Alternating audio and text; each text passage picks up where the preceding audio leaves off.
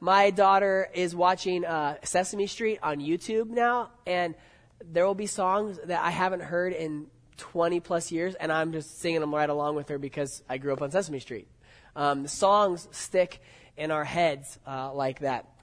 Childhood songs or choruses or hymns, I demonstrated that this morning with My God Is So Great, or So Big, and that literally came into my mind as I was studying this. I didn't like find that in a resource. Now I did go on YouTube and check to make sure I had the lyrics right, and I wanted to get some of the motions.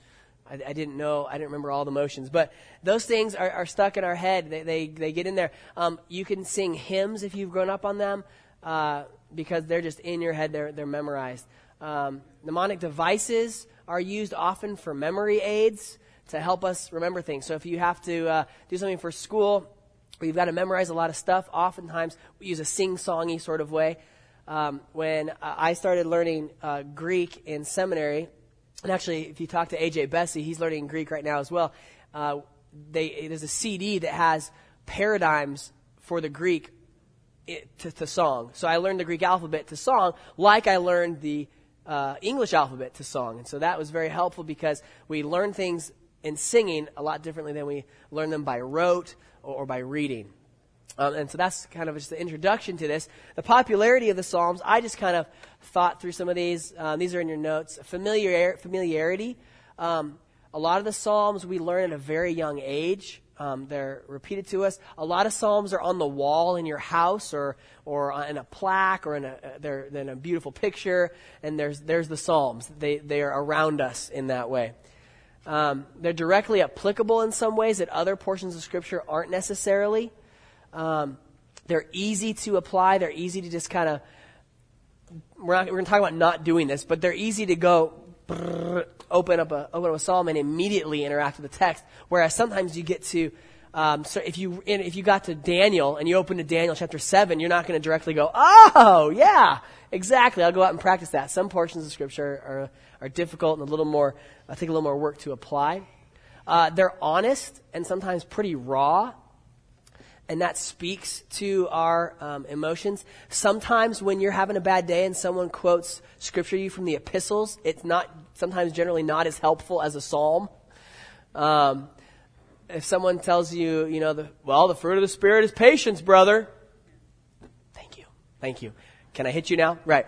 But sometimes the Psalms speak to our more honest emotions and our raw feelings. The Psalms abound in word pictures, so we remember them. There's things like still waters, right? As far as the east is from the west, that He's like a tree. Your word is a lamp, a light. God is a refuge and strength. And these word pictures help us to remember as well because they're often unique, or they often are stated in ways that relate God to something that we can understand. So we understand that God is not a rock, but what, like a rock, is God? Well, He can withstand things. And so that helps us to make these connections. So a little talk about the popularity of the Psalms. Now we talk about the context of the Psalms. This is where we need to do a little study because sometimes we ignore the little words at the beginning of the Psalms that are there to help us. And those offer context as well as some other things. It's good to know the Psalms are musical poems. But they're musical poems written in another language that most of us don't know. And so any of you that are bilingual or are learning another language, things don't come into the other language one for one. And so there's a change when it gets into another language. So most of us have grown up, poetry rhymes, right? You're not going to get that in the Psalms, except for incidentally here and there.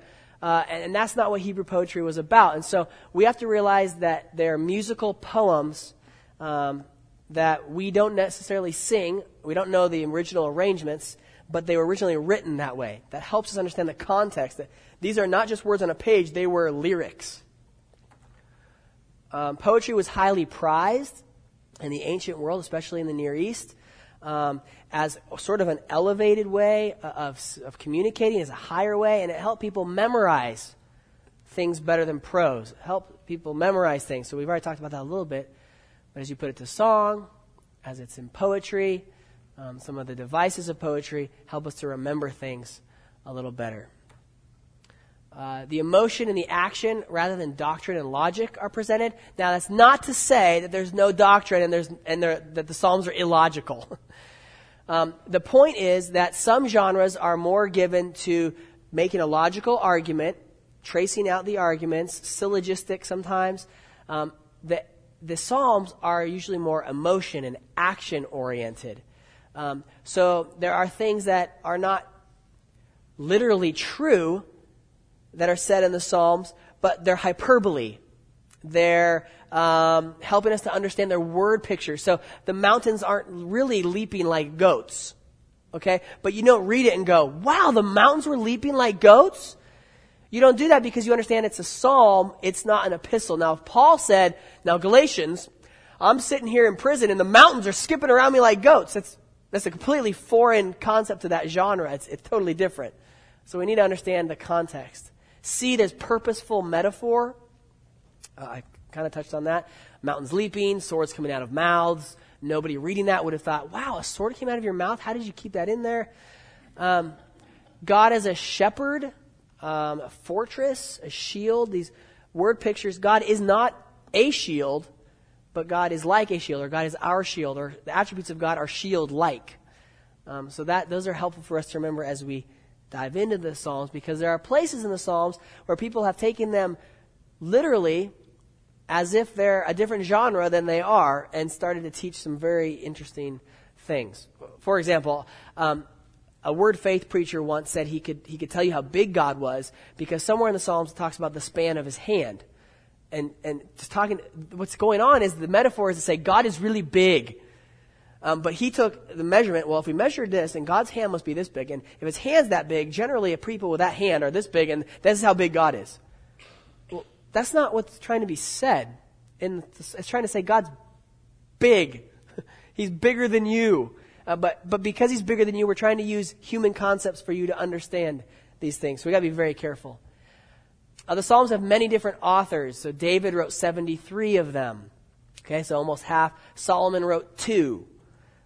Moses wrote 1. We read that this morning. Asaph wrote 12.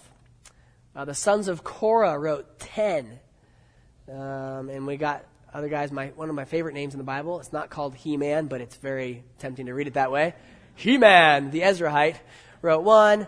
And Ethan, the Ezrahite, also wrote 1, which leaves us with 50 that are anonymous. That's important. When you open up a psalm, it's helpful to know who wrote it. Right? So if you open up a newspaper and you read an opinion article, an editorial, it's really helpful to know who's writing it to understand where they're coming from. Why would they say something like that? Oh, well, they're from this persuasion, or this is how they think. So we come to the Psalms understanding the authorship matters. Then we need to talk about the use of Psalms in Israel.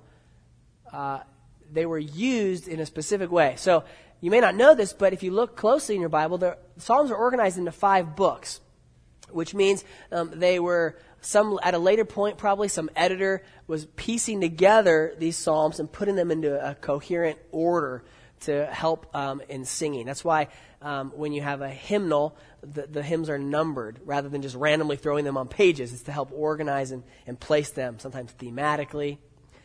Most of them seem to be formally structured for corporate worship. So especially if you think in the tabernacle or the temple, if you read through some of those really boring passages in Kings and Chronicles, it has lists and lists and lists and lists of people that their job was leading public worship in the temple. So 55 of our Psalms have a little script right before it and says, for the choir director. Okay? There are other musical terms that are used, and even sometimes instruments. This song is meant to be played on the whatever, okay, the harp and the lyre. There's other ones we don't even know what they are, but there's specific instruments. There's terms like Selah, okay, or a maskil, things we don't really quite know exactly what they mean, but they seem to be musical terms. Another thing that's helpful is in the early church, when we get to the New Testament, they really easily adopt the Psalms into their worship. So Paul says in both Colossians and Ephesians that we're to sing psalms, hymns, and spiritual songs. And throughout the history of the church has adopted the Jewish psalms into their worship. Now that has created some interpretive difficulties at some points, but because of what we see as the transfer of God working in the people of Israel to God working in the church, made up of more than just the people of Israel, see that the early church was able to adopt these psalms. So we don't just throw them away. Right? Well, people used them thousands of years ago to worship Yahweh, and that was before Jesus came. So, because we see the New Testament also uses the Psalms quite a bit. Okay, types of Psalms. Now this is, again, this is like the attributes. No one has the same list because everyone wants to break down the different Psalms into different kinds. So, high schoolers, I apologize. This is different than what we taught in the summer, but this is what the book taught, and this is one of the ways you could break down the Psalms. So the most common Psalm is a lament, something that we don't normally do in worship. We usually don't sing lament songs on Sunday worship, but these are the most common Psalms. And then this is the way that Dr. Russell breaks them down in the book. There's lament psalms. There's some that are individual that are very personal, and there's some that are just for the nation, communally. Then there are also songs of trust that are laments, but they're not completely despairing.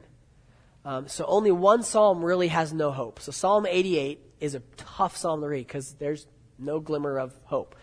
But every other lament says something like, where are you, God? What's going on? How long are you going to let this happen to me? This stinks. But then at the end, it'll say something, but I trust you. But you're God. And so that's what the songs of trust would be. And again, those are individual and communal. Number 2 is declarative praise. These would include Thanksgiving Psalms, enter his courts with thanksgiving. Okay? Many Psalms do that. They talk about being thankful for what God has done. And those would be individual and communal as well. Number 3 is descriptive praise. So see the difference? Declarative is just saying, God, you're great. Okay? I thank you for this. Descriptive praise kind of breaks down a little different way. And this is the way Dr. Russell has described them as hymns. Hymns written to God. And then there's some that are specifically about God's kingship, and they focus on some different aspects of that. There are some that they call the Songs of Zion that focus on Jerusalem and focus on God's presence in Jerusalem in a special way. And then there are royal psalms, some psalms that are actually dedicated, it looks like either written to or about the king of Jerusalem, the king of God's people. So those may have been written for special times of inauguration, of a transition from one king to the other, and they'd sing the royal psalms, which focus somewhat on the man, but go further than the man to the God who's placed that man on the throne.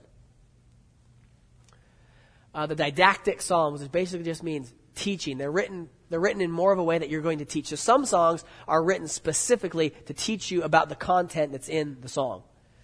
And so there's a wisdom psalm, Psalm 1.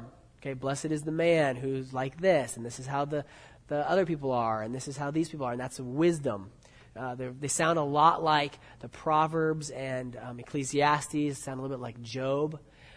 There's some psalms that are like Torah, okay, which is the law, the instruction of the Israelites. So if you go to Psalm 119, the longest psalm, right, it's 176 verses, you see that often throughout there it says, how I love your law. Your law is like this. Your law does this. Your law is like, and it just continues to talk about the Torah, glorying in what God has given. And I love C. And there's others. They just kind of, they don't quite fit the other paradigms, and so we just slap them on others. So those are some of the types of psalms. So realize when you go into a psalm, if you thought it was a declarative praise psalm and it's a lament, you're going to, whoa, what's going on here? Because it's a lot different than I thought it was going to be. So we need to understand that. Some general things to recognize that are helpful. The most helpful thing in understanding a poetry from another culture thousands of years ago is parallelism. Okay, so follow me on this one. Think of a parallel. Okay, something that, if in math, something that's parallel to something else. There's synonymous parallelism in the scriptures. So the second line will repeat the idea in the first. Okay, so it's a synonym. It's repeating the idea. So here's one. Blessed is the one whose transgression is forgiven. Next line. Whose sin is covered. Okay, so it's saying the same thing with different words. It may have different nuances. It may be saying it from a different angle, but it's saying basically the same thing. You'll see that often in the scriptures. You'll see 2 or 3 lines where it's one concept repeated. It's a parallel. There's antithetical parallelism, where the second line is the opposite of the first. So this is helpful, right? We do this in our teaching. We say, this is good and this is bad, right? Those are the 2 lines. We present things in ways that show, if this is what I want you to do, this is what I don't want you to do. Okay? It's parallel in that sense. So many are the sorrows of the wicked, but steadfast love surrounds the one who trusts in the Lord. So it's antithetical. They are opposites. You'll notice that. And these are things that we understand as we read them. We kind of know these things intuitionally, but it's helpful to actually flesh them out and say, oh yeah, that's how that works. That's how that looks. C, there's, forgot the formatting there. Synthetic. The second line develops the idea of the first. So the first line will say something, the second line will develop it. So like this. Therefore, let everyone who is godly offer prayer to you at a time when you may be found. Surely in the rush of great waters, they shall not reach him. Okay, so it's developing, well, what would be a time when you may be found? Well, surely in the rush of great waters is a time that develops the idea. So the second line develops the idea of the first. Those ones are a little bit harder to see. D, specifying, these are nice. Second line makes the first line's idea more specific. So this is related to synonymous, but it's specifying. So it's taking a general concept and zooming in. So blessed is the man against whom the Lord counts no iniquity. And then we get deeper, and in whose spirit there is no deceit. Okay, so we go from iniquity, sin. Well, what kind of sin? Deceit. Okay, so specifying in the parallelism. And the last one, the intensifying. This one, the second line restates the first one in a more potent way. For day and night your hand was heavy upon me. Okay, so again, a little more general. Heavy hand on somebody. My strength was dried up as by the heat of the summer. Just it's intensified. You can feel the summer heat bearing down on the person. So it intensifies. The second line intensifies the first one. And as you read the Psalms, you'll see these very clearly. And this is their primary way of structuring their poetry, is parallelism. And you'll see it throughout. In fact, almost all of those, if not all of those examples, are from one psalm. Okay, so Psalm 32. And so it was a conscious, cultural way of speaking. So as we read the Psalms, we've got to keep those in mind. Because we do use parallelism, but we don't tend to use it as specifically as they did and as with as much purpose. So a lot of the way that they taught, memorized, sang, worshipped was by parallelism. Okay, second, we've got to know the historical context. This will be hammered home. It has been already and throughout the series. But historical context is very important. So some psalms will give the historical context in the title to the psalm. Okay? So I'm looking at Psalm 102 right now. And now the translators, the people that made the ESV, have added their own title. Okay? But the Hebrews put, a prayer of one afflicted when he is faint and pours out his complaint before the Lord. So it kind of gives the context of what's going on. Now, you'll see even this. Psalm 54 says, this psalm was when the Ziphites went and told Saul, is not David hiding among us? And if you've got a good Bible, doesn't sound right. If you've got a Bible with notes and with, what's the word I'm looking for? Study Bible, cross-references, thank you. It'll take you to the part where probably in 1 Samuel or 1 Chronicles this is actually happening. So you can go, oh, this was written here, and then you could turn back in your Bible, read the circumstances, and then understand the psalm was written in those circumstances. So this helps to know, oh, David was hiding and the Ziphites betrayed him. Or Psalm 142, when he was in the cave. Okay, so then you start to imagine, okay, he was in a cave. Unless he was spelunking, he was probably hiding. So this is the context of the psalm, when he was in the cave. So what would you feel like if you were in the cave? Also, we know the story of David. He was on the run for Saul for 10 years. Caves are a good place to hide when you're on the run. So it gives us some historical context. We need to read and relate with emotion. Some of us, this is really easy. Some of this is going to take a little bit more work. But if you read the Psalms, and sometimes we need to step away from our preconceived notions or things that we remember of the Psalms, and we just read them for what they are intense. There's some stuff, he said that? And this creates a lot of the problems we have with the Psalms in our culture, because the Psalms sometimes are seen as these kind of like soft lit, very green, a shepherd taking a flock through the green fields, and it's beautiful, and that's how we feel. Well, if some people have that understanding, and then they read a psalm that is not like that, they're like, what is this? What is going on here? And so we see intense and honest emotion in the Psalms, like we don't see most other places in the Scriptures.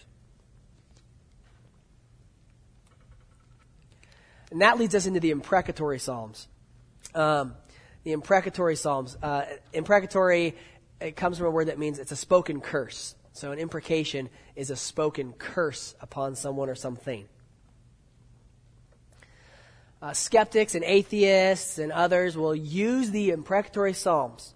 Richard Dawkins does this. Christopher Hitchens did this before he died, to discredit Christianity and Judaism. They'll take these Psalms and they'll use them as bludgeons against the belief system of Christians or Jews. So here's one. This is the toughest one. Remember, O Lord, against the Edomites, the day of Jerusalem, how they said, lay it bare, down to its foundations. O daughter of Babylon, doomed to be destroyed, blessed shall he be who repays you with what you have done to us. Blessed shall he be who takes your little ones and dashes them against the rock. Okay, now imagine you are talking to someone about Christianity. They have no background. You give them a Bible, they open to Psalm 137. How are they going to feel when they read that? Horrified. What is this? That's difficult. What do we do with that? What do we do with that passage? I have little ones. I can imagine them being dashed against the rocks. That's terrible. What's going on here? Well, every Bible interpreter and pastor and preacher has struggled with how to get through these, because this is not the only place. This is probably the most explicit, worst one, but you've got all kinds of scriptures that say, I hate them, God, kill them, take vengeance on them, saying like, let his wife be a widow. Okay, like, what's he saying there? Okay, he wants him to die. And it's said throughout. And usually we don't take these seriously unless we're in a bad situation in life. We're like, yeah! Then we kind of resonate with it that way. I know a guy who uses the imprecatory Psalms to pray against President Obama. And I don't think that's a helpful or Christian way of looking at him. But there are different ways to interpret the imprecatory Psalms. How do we apply this to our day? We must be cautious. That's the first thing. Cautious and wise in our use of the imprecatory Psalms. Okay, so approaching the imprecatory Psalms without context and just laying into people is not helpful and not biblical. But they're still in the Bible, so what do we do with them? Well, Dr. Russell talks through this, and he says they help the authors and they help us to express our emotions honestly to God. So that's first of all. Sometimes we get emotionally constipated because we're like, I shouldn't feel like that. I shouldn't say that. When all the time it's just like building and building and building and building, but we don't feel like we can express it. We don't feel like, because if I say that's not Christian. That's not good. That's not right. And again, there's a fine line there, because it very well may be not right and not Christian. But expressing ourselves honestly to God is actually a helpful thing if done rightly. And they also pass the desire for revenge onto God. So it's never, I wish I could strangle that guy, okay? Which is sometimes where our thoughts go, right? I want to nail him. I want to do that. Okay, that's where our thoughts go. The imprecatory Psalms never go to, God, give me a sword so I might smite him. They go, basically, God, are you going to take care of this? Please take care of this. God, can you take care of this? Do this. You do this. Which, if you think about it, lines up with New Testament teaching on revenge, right? Paul says, don't take revenge. Leave it to God.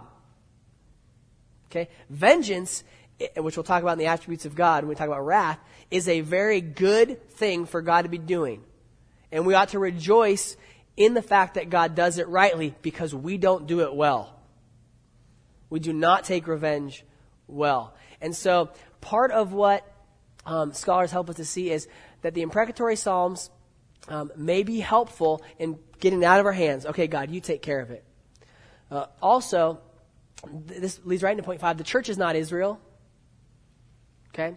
The church is not Israel. That's really, really important. There has been further revelation since the Psalms were written. Okay? Call it progressive revelation. We know more. We are blessed because we have this whole thing. Okay? The Israelites, when the Psalms were being written, did not possess the full revelation of God. So we know further, we know more. What's able to help us apply these things. Jesus came and established a church made up of all peoples, not just Jews. So we get these tensions between the difference between the Old Testament and the New Testament. God working through a people to reach peoples. In the New Testament, God is using the church made up of all peoples to reach all peoples. He's not dictating anymore like he did in the Old Testament how their government was to work or how their economy was to work. So there's a big difference between how Israel was set up and how the church is set up. The New Testament differs in that way with the Old Testament because God was working in a different dispensation with a specific people, and now he is working with the church in a different way. So we've got to remember that. You are not David. There are some things you can relate to David with, but you're not David. Especially you're not David the king. That's really helpful for us to remember. Also, read the Psalms as they were written by and for the OT Israelites before reading them for yourself. Again, this is context. They weren't written to you. You weren't around. So understand it first try to understand it as much as possible as it would have been understood by the people that were alive when they were written or whom they were written to or for before we directly apply. Because a lot of times that's where things get skewed. Because we skip over, it's almost like we think that, boom, this thing plopped down right in front of us today for the very first time, and oh, it's written to me. It's written for you. It was written to somebody else. So understand what it was written to somebody else about. So a test case might be Psalm 8, and this is what the book uses. Psalm 8 is really helpful. If you want to turn there real quick, I'm just going to breeze through this one so we can get to Psalm 42, which is what we're going to be going through in our groups. Psalm 8 is only 9 verses long. It's very familiar. It's also a song. Oh, Lord, our Lord, how majestic. Right? So that's exactly where this came from. Just took it right out of the psalm. There's no historical context other than the author is David, and you're supposed to play it according to the Gittith, which we don't know what that is. So there's not a lot of help there for us at the very beginning of the psalm. Dives right in. So what we want to do is we want to look at the tone. What's the tone of the psalm? Oh, Lord, our Lord, how majestic. Okay? I think that song kind of gives us a little bit of the tone of the psalm. And then you look and you say, David is saying, look at the heavens. Wow, look at God made. How could man matter? But he does. And this is what God you've done to man. So the tone of the psalm is disbelief, is utter thankfulness for a great God. That's helpful for us to note. And then we want to focus on which type of psalm might this be. Is it declarative praise? We don't have time for that right now, but that's really helpful to understand the psalm. What type of psalm is this? It doesn't seem to be a lament. There's no lamenting. Okay? So we know we need to go through our other categories. Also look at the parallelism in verses 3 and 4. When I look at your heavens, the work of your fingers, the moon and the stars. Okay? See the parallelism there? He says the work of the heavens, general, and then the moon and the stars. Verse 4, what is man that you are mindful of him? That was good enough. But he also adds, and the son of man that you care for him. So we look at what kind of parallelism that is. And the same thing happens in verses 6 through 8. Also, I look at the repetition. Look at verse 1. Oh, I got that wrong up there. And then look at verse 9. They should look fairly similar. In fact, they should be exact. That's a very big clue to what the theme of the psalm is when there's clear repetition like that. Okay, so again, scratching the surface, hoping to introduce you to some concepts. So again, this is not doing it justice, but hopefully go home. Some of you may be reading through the Psalms. Put this into practice as you go home and you do your daily Bible reading and you're reading the Psalms.